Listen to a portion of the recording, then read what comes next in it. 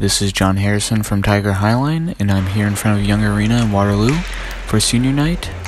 Would you guys like to introduce yourself and tell me how long you've been playing hockey? My name's Casey Winders, and I've been playing hockey for 14 years now. Landon Schoonover. I've been playing for 12 years now. My name's Christian Heiser. I've been playing hockey for 6 months now.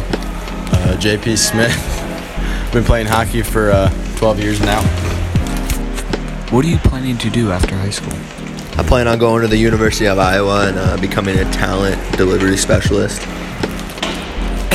After I graduate from West High, I plan on going to Hawkeye for a couple years to get my gen eds done, and then we'll figure out where I'm going from there.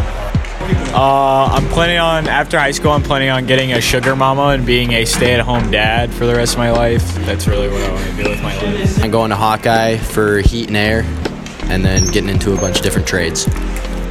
How has COVID affected you this year as a team or individually? My mom got COVID early in the year, and I had to sit out for 2 weeks. That kind of sucked, but I'm back in the mojo now.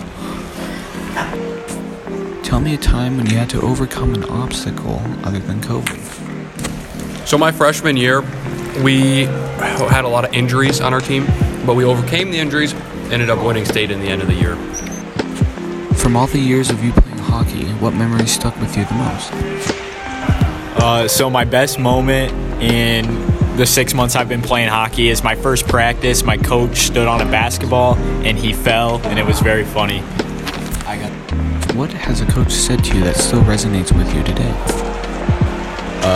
When Coach Cook told us not to poo-poo the game down our legs at Nationals, and every single time he has called us a word I do not want to repeat. Thank you for allowing me to interview you, and thank you to everyone that's been tuning in.